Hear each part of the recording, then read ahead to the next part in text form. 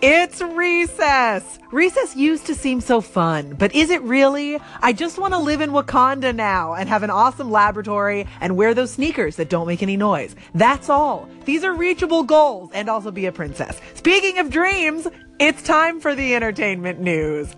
Or as I like to call it, your recess from the real news. Here we go.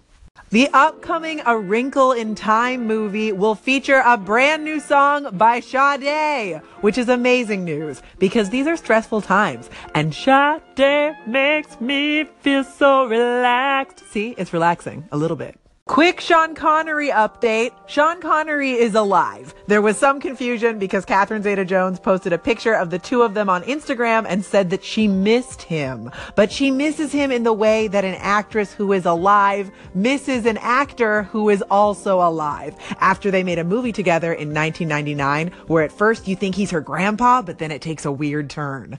I have something very important to tell you. Michael B. Jordan and Lupita Nyong'o might be dating. The evidence is pretty thin, but in another way, the evidence is pretty thick because they are two super hot people starring in a super hot movie. And I think I speak for all of us when I say that they are my favorite Ken and my favorite Barbie, and I want to make them kiss each other. And I hear it. I hear that it sounds weird, but it needs to be said.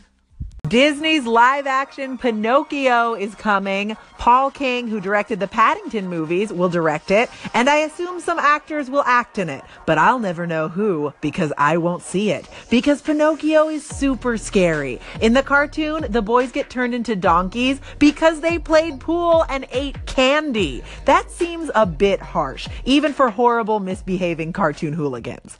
Just in case you were wondering, Sally Field is a really good mom who tried to help her son mac on America's most recent sweetheart, Olympic figure skater Adam Rippon. Side note, my mom has never tried to hook me up with an Olympic athlete, but she does let me know when my hair looks weird in the back, which is every day. This is no ordinary song. It is a Sade song. Put down your heavy machinery because you're about to be transported. Take care, guys. I'm Olivia Harewood, and I will catch you next time. Until then, recess adjourned.